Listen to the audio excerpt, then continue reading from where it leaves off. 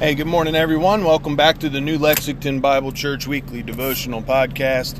I'm Pastor Brian, and it's good to get in another lesson here. We're still in the Epistle of James. We'll be starting chapter 2, looking at the first 8 verses this morning, and quite a good topic to go over, and just so much in the Bible. I'm thankful to have a new week and a new day, and to be up and living life for the Lord and starting out in the Word of God and just meditating on all the things God's done in my life, and just thankful that I'm the person God's made me to be, and that I'm seeking His will every day.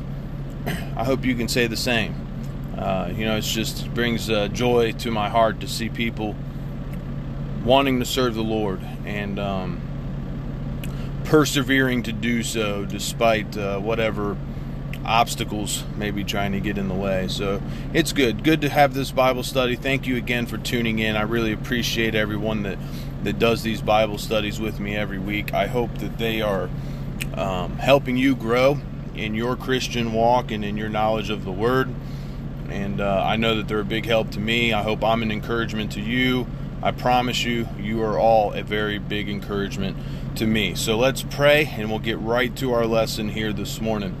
Father, thank you so much for another day and a new opportunity, and we're starting it out opening up our Bibles and seeking your wisdom and guidance in our life. Lord, fill us up with your Spirit and with your wisdom, and let us live a life that gives you glory in everything that we say and do.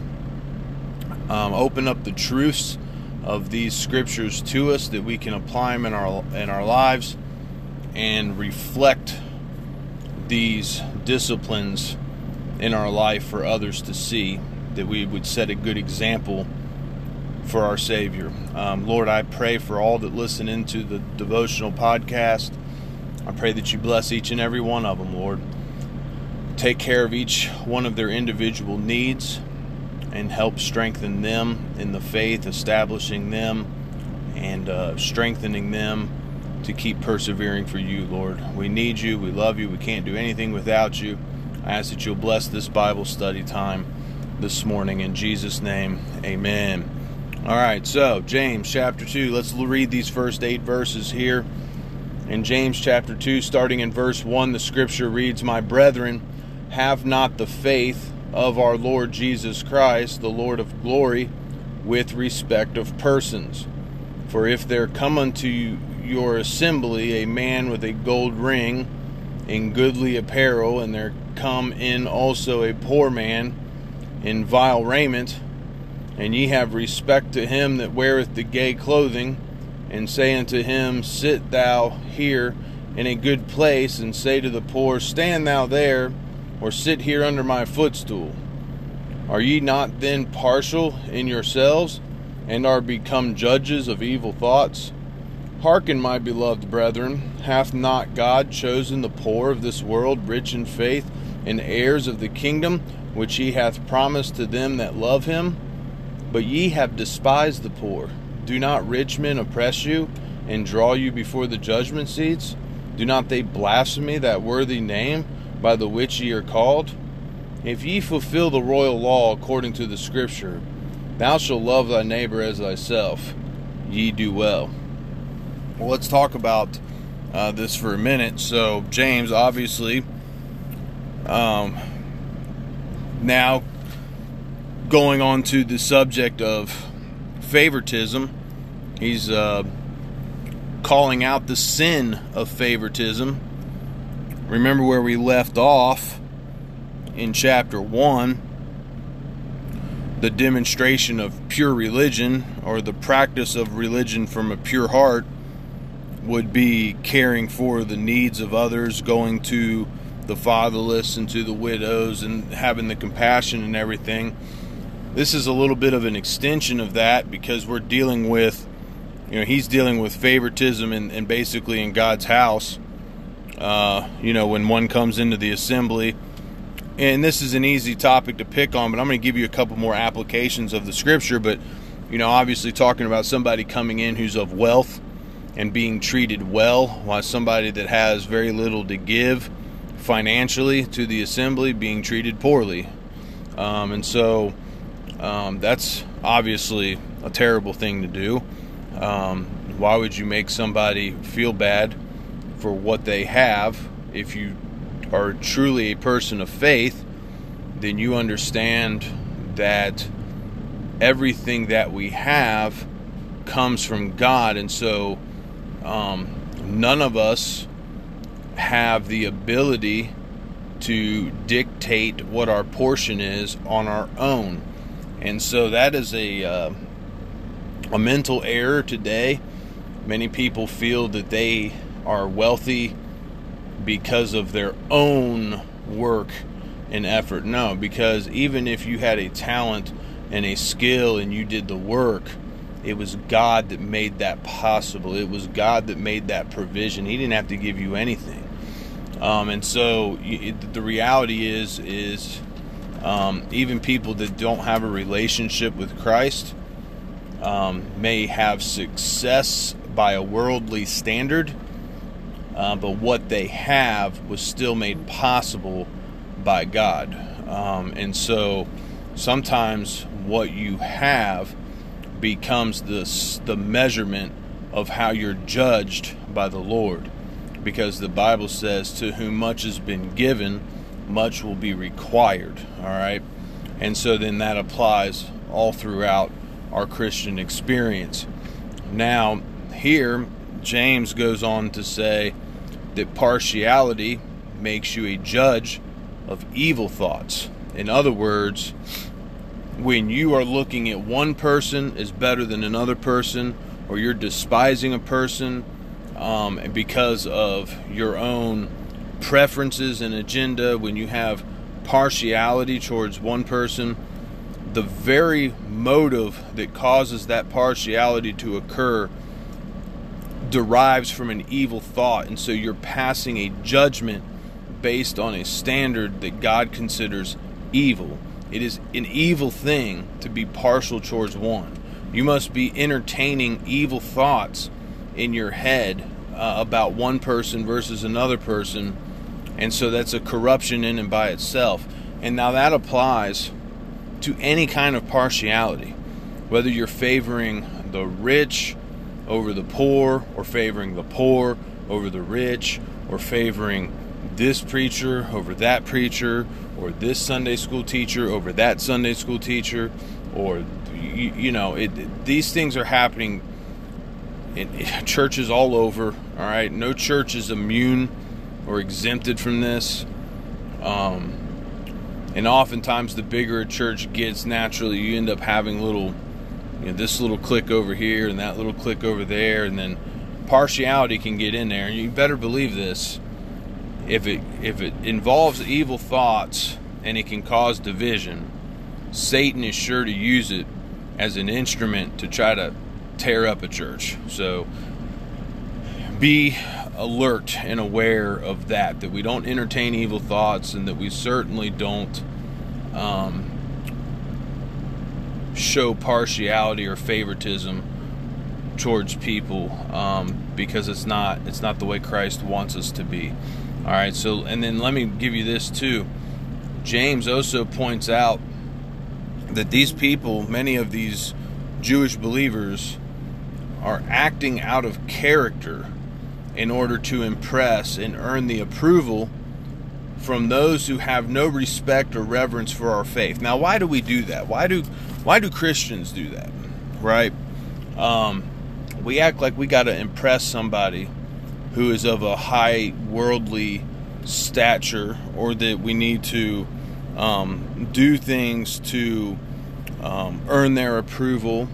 And you can think of this in a number of different climates, career, whatever it may be, where a Christian, in an attempt to earn the approval, impress somebody that, one, is not of our faith, and not that would matter. You shouldn't be doing this to please man anyway, but this would be somebody not of our faith, potentially disrespectful to our faith, has no respect or has no reverence for our faith, It's an unbeliever.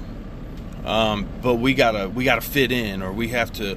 Well, if I can't make Mr. So and so happy with me, then I'm not going to get a promotion, or I'm gonna be stuck at the bottom of the totem pole forever. And they want me to be, so now we're acting like less of a Christian at work because we want to blend in with the environment and not cause too much of a scene instead of obviously standing for what we believe in, because we got to impress this person, and maybe I will go to the office party, because if I don't go to the parties and have a drink with them once in a while, then I won't fit in and I won't get advanced and all this other stuff. Stop it. We don't need to act out of character in order to please people that are not of our faith. Furthermore, we should not act out of character to be pleasing or impressive to anyone within our faith as well. All right?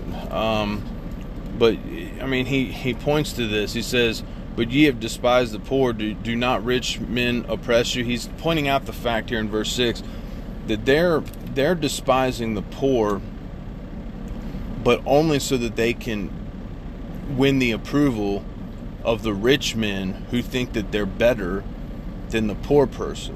And he's pointing out to them, don't you know that those people that you're trying to impress by putting another person down that they despise, don't you know they do the same thing to you? Don't you know if they despise them, they'll despise you too? Basically, you're just putting yourself in a position to get trampled over, because now they look at you as somebody they can control. They got you wrapped around their finger. You see how that transpires there? Why are you despising the poor just so they'll approve of you? Don't you know? In verse 6, do not rich men oppress you and draw you before the judgment seats? In other words, don't they treat you the same way? Do not they blaspheme that worthy name by which ye are called? Why would you want to have anything to do with somebody that blasphemes Jesus Christ when we belong to the Lord Jesus?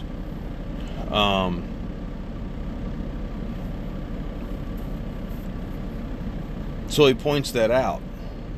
Stop trying to win the approval of the wrong people and start concerning yourself with what is pleasing to God in our daily life. And he gives us this. He says this in verse 8, "If ye fulfill the royal law according to the scripture, thou shalt love thy neighbor as thyself, ye do well." Love your neighbor. He's pointing out this very, very simple fact, that true faith in Christ is demonstrated by an impartial love. True faith in Christ is demonstrated by an impartial love. We should not judge by appearances. We should not judge by our own motives. Sometimes our own desire, our own motives, our own attempts to advance our agenda causes us to come with an unfavorable judgment against another, and even look for reasons to self-justify that improper judgment that really derives from an evil heart or evil thought. It's not Christ-like. We're to be merciful. We're to be gracious. We're to be understanding. We're to be forgiving, and we are to be loving, supportive, encouraging, looking out for the best interests of others. That's the way Christ wants us to live. That's the way he wants us to walk. And James is pointing this out here in those first 8 verses. If you want your church to thrive, if you want it to succeed, it's not so much the music program and those things that keep people from coming to church or help people it does sometimes, but more important than that is if people feel that there's a partiality and a favoritism in a church and that they don't fit the bill, they don't stick around for very long, because most people just don't have much patience for it.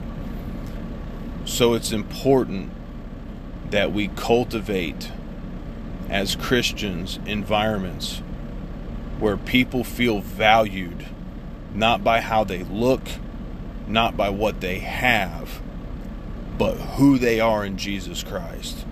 Because who we are in Jesus Christ is the most important detail in our life. Let's pray. Father, we thank you, Lord, for the devotional lesson this morning.